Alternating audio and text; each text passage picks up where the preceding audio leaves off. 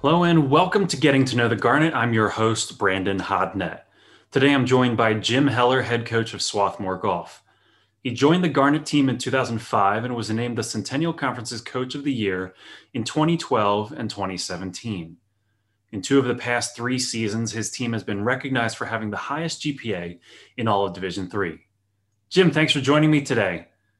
It sounds like we're lucky to have you here after a recent health scare. How are you feeling now? I'm feeling a lot better. It was a little scale back in November 10th.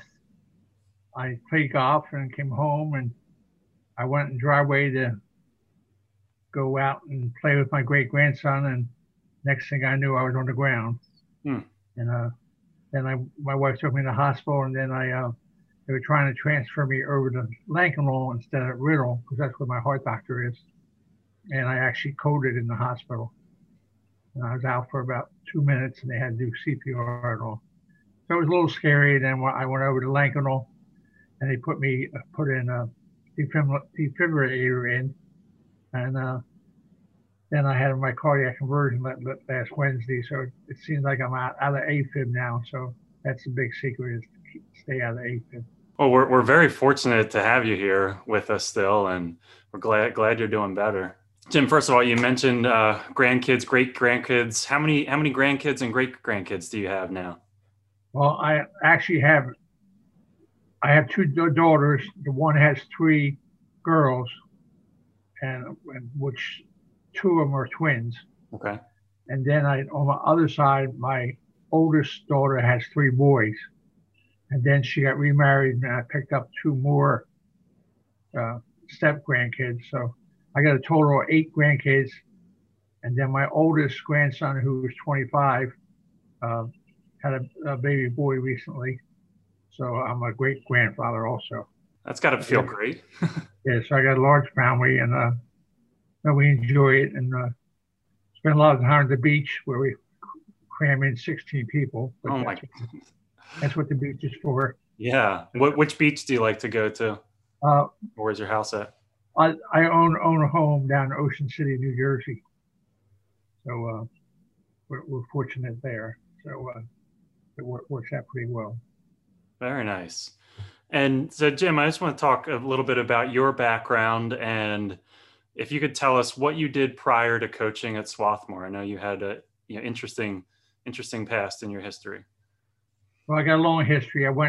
Graduated high school back in 1966, probably before you were born. Yeah. And then I went to Goldie Beacom Junior College on a basketball scholarship.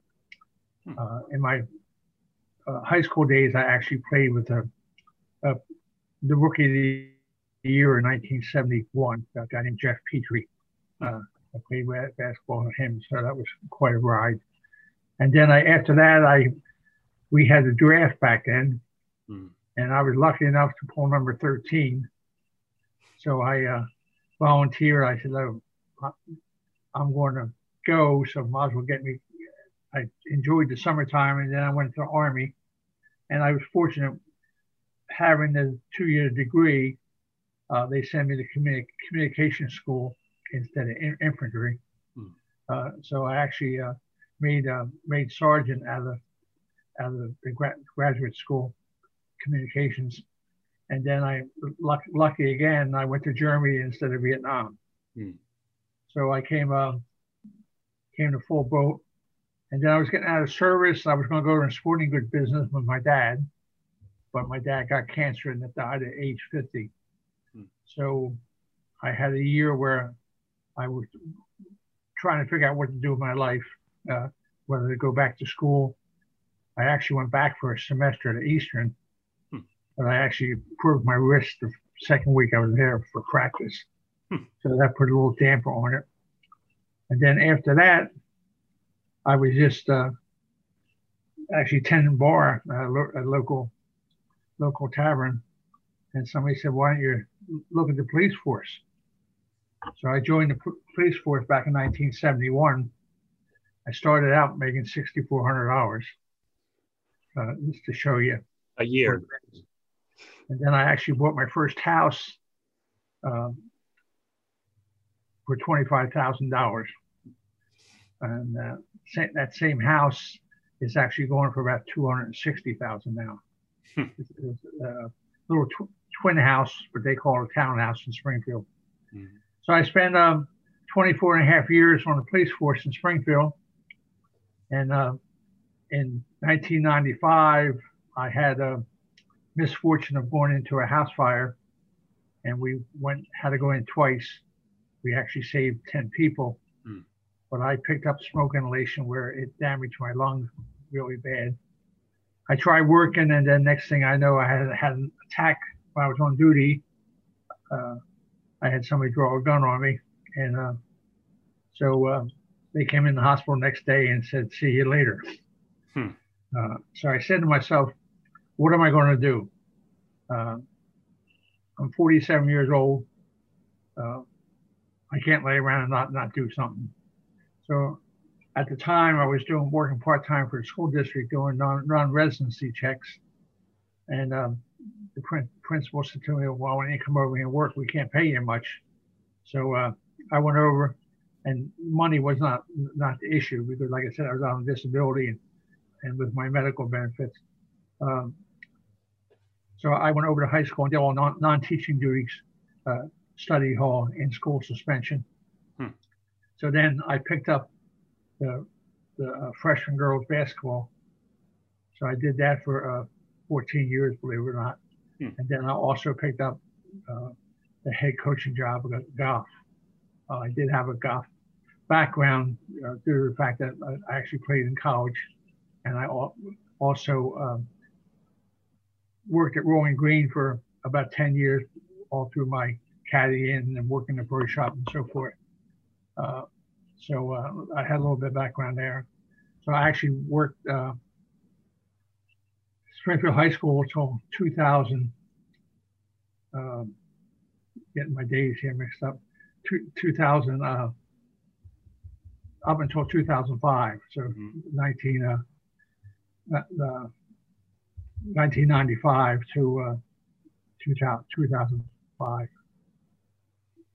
Then I actually continued to work at the high school from 2005 to about 2010, doing both jobs, doing the golf job at Swarthmore and also girls basketball at Springfield. And then when I hit 65 and my golf job at Swarthmore started to get more intense because our team got better. So that's when we started playing in the spring and the fall.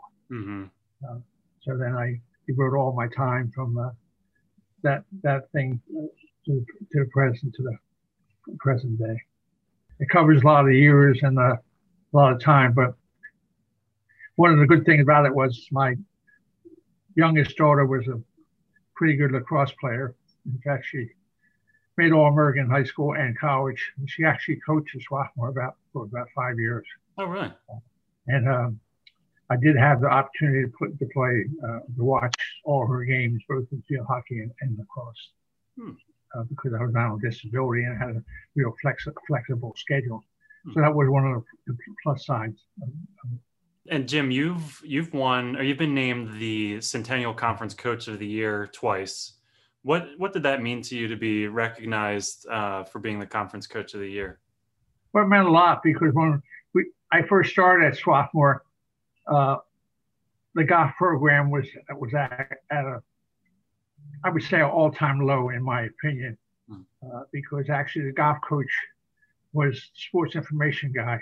And no disrespect to you guys, but you know how much you had to work on sports information, and the golf was just a side job for him. So he didn't really have the opportunity to make the program what it should be for a school of Swarthmore's nature. So, and me being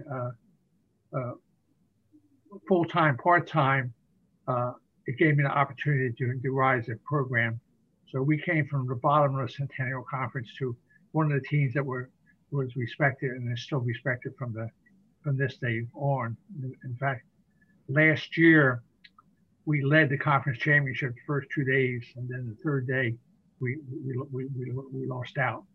But it meant a lot because the program is recognized not only at Centennial Conference, but also in the Philadelphia area as one of the better programs.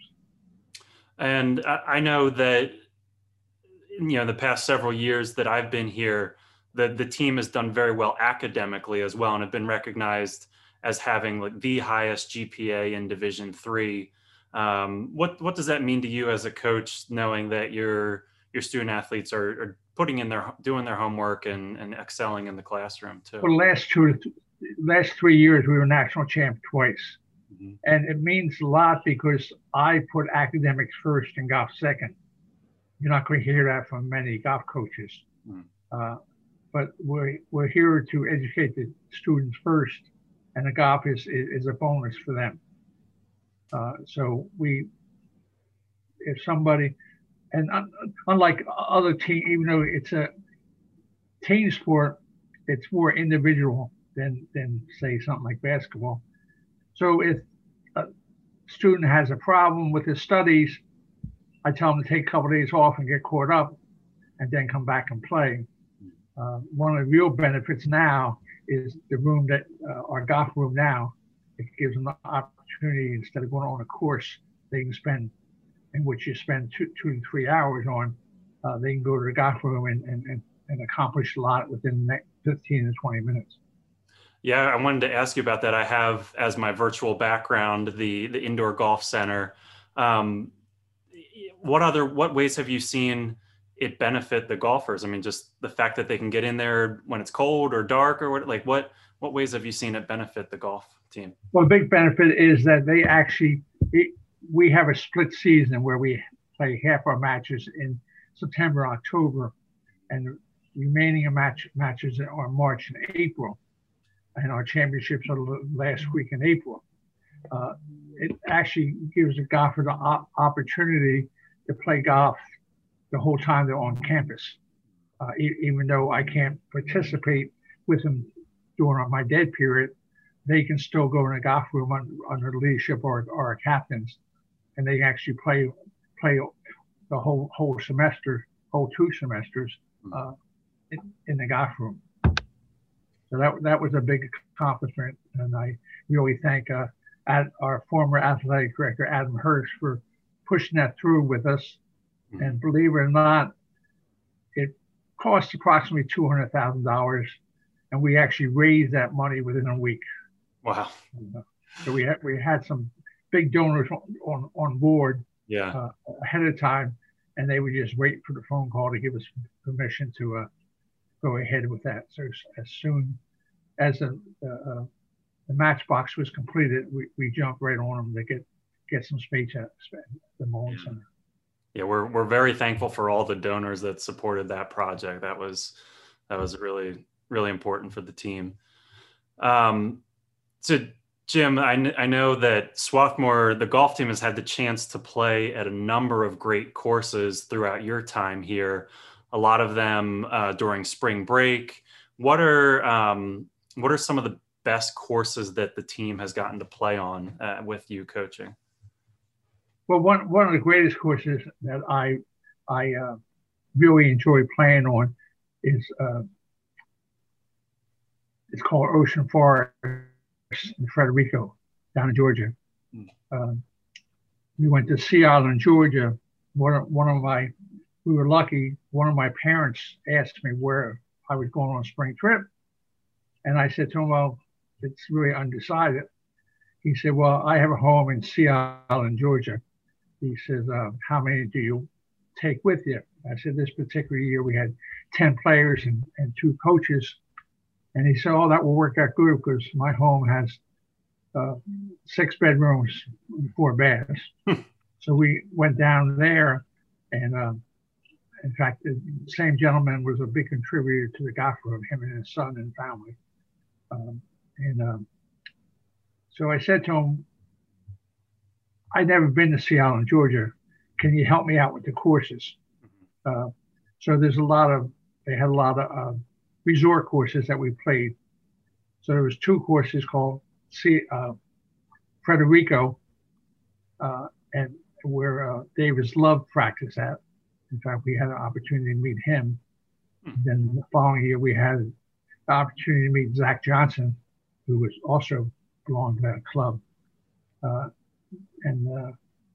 Funny thing about it was we were at the pool one day, which is part of resorts, and there was like 24 guys that go there every year, and they asked us where we're playing, and I told them, well, we're playing at the resort courses, but we're also playing at Frederico and the other main course down there. And they said, well, we've been coming here for 25 years and we have yet to see those two courses.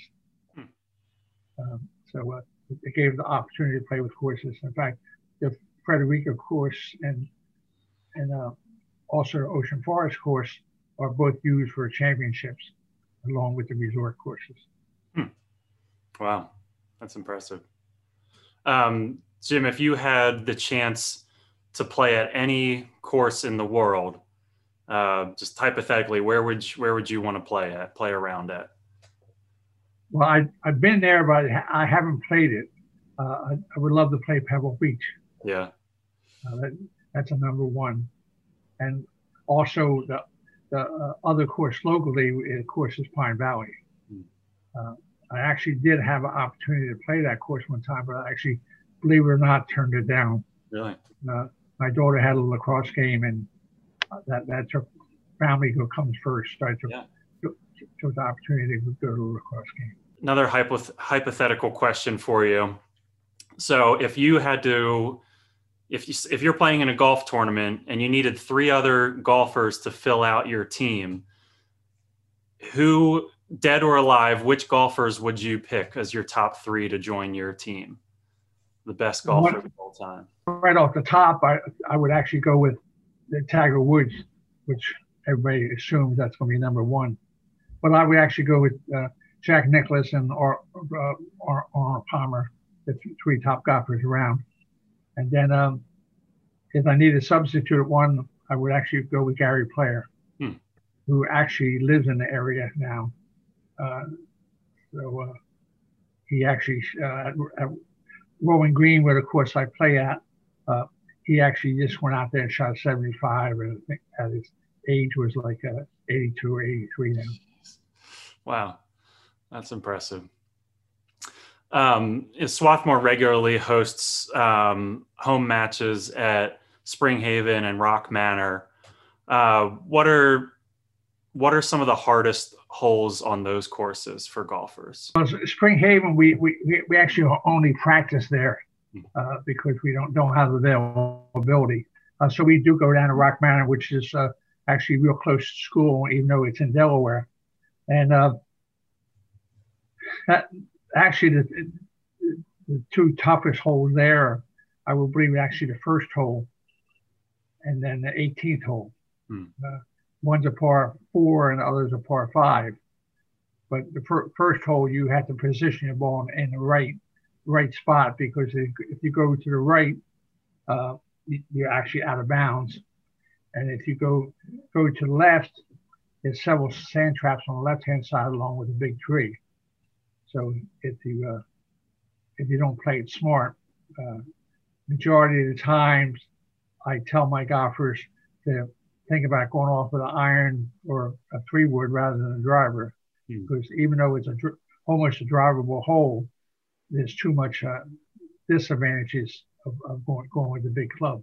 And then the 18th hole is a nice par 5 where you can actually attack it, but then there's problems if you don't put your driver in the fairway, because it's out of bounds on the left-hand side, and on the right-hand side it's a bunch of fescue. So if you don't play it smart, you could be yourself in trouble. So I'm an amateur golfer. I only get to play a couple times a year. What's one tip that someone like myself as an amateur could do to improve my game right away? Like, what's something that you see is a pretty common mistake that people make? Well, the biggest common mistake is people overswing. Majority of people that don't play often enough usually have a baseball swing, or even on the female side, they have what we call a hockey swing. So golf is a lot more technique than it is power. Jim, we've gotten to know a lot about you in this interview, but is there anything else about Swarthmore Golf that you'd like to share? Due to the virus, I'm going to have a problem coming up because my team next year is going to be quite large. In fact, the largest team I ever had. And half the golfers I never saw swing a club because I have my current freshman who got messed up because of the virus. And then I have at least 4 coming in. So that's eight out of the 16 golfers I never saw before. And then I have 2 out of my 3 seniors took a gap year. So I have them coming back. So it should be quite competitive. Yeah. Like I even got a video the other day. I have several of my golfers down in Hilton Head, South Carolina, and one of the incoming freshmen hit a drive 315. So it's a couple of them are shaking their heads saying, well, we got these guys coming in and we have the freshmen that we haven't seen before. Where am I going to be on the spot? And the other thing is I'd like to bring up is I try not to cut anybody because I'm only dealing with space. So I do have a lot of, as you know, I have a lot of A tournaments and a lot of B tournaments. So every golfer on my team, no matter where they stand in the lineup, gets to play 5 or 6 college matches. And that's actually unheard of from a lot of our competition. They say, you know, how are you getting the resources to do this? And I do send a fundraiser letter out every year, and I actually bring in a large amount of money that I can use for this, and it doesn't cost the college any money. The relationship that I have with my golfers from Swarthmore, I put about 80 golfers through the program, and I think I'm in communications with about 75 of the 80. The 5 that I'm missing are actually people that were just in the program for a year or 2. So it's quite like when I had my problem, I got get about 20, 25 phone calls from alumni golfers who were thinking about my health. So it's that's the main thing. It's communications I have with my present team and also my alumni team, which is quite evident that in the room that you're in, that we were able to put that through with no expense to the college. Yeah, that's awesome. That alumni connection that you have. And the other thing I want to bring up, we actually have 4 players from Swarthmore that had hole-in-ones during our tournaments. We even have one player has a double eagle. And for terminology, a lot of people don't know what a double eagle means. It was a par 5 hole and over 500 yards, and he actually put the ball in the hole in the second shot. So that's a little bit better than a hole-in-one. Yeah, that was Vamsey a couple of years ago, right? Yes. Yeah. Did you see it in person? Were you at the hole? I was right near the hole. I was going by, and all of a sudden I heard a yell and turned back, and the people up, fortunate that we just getting off the green, they were all of a sudden they heard something coming, and here they saw the ball actually hit the pin and go into the hole. And from what I understand, a double eagle is statistically harder to get than a hole-in-one. There's more rate. Yeah, because you have to hit a good tee shot. I mean, he hit a tee shot 280 plus, and then he had another 275 in. So it's quite an accomplishment. Yeah, that's wild. Any other highlights that stick out to you from your time coaching? I think 1 or 2 walk-ons actually made all conference, and they walked on. And then I also, even though we don't have a female program, I actually put three females through the program, and I got them in individual tournaments. And to this day, I'm actually still friendly with one of the female golfers. In fact, she made a big donation to the golf center. She has a name, the all-purpose room next to the golf center is named after her.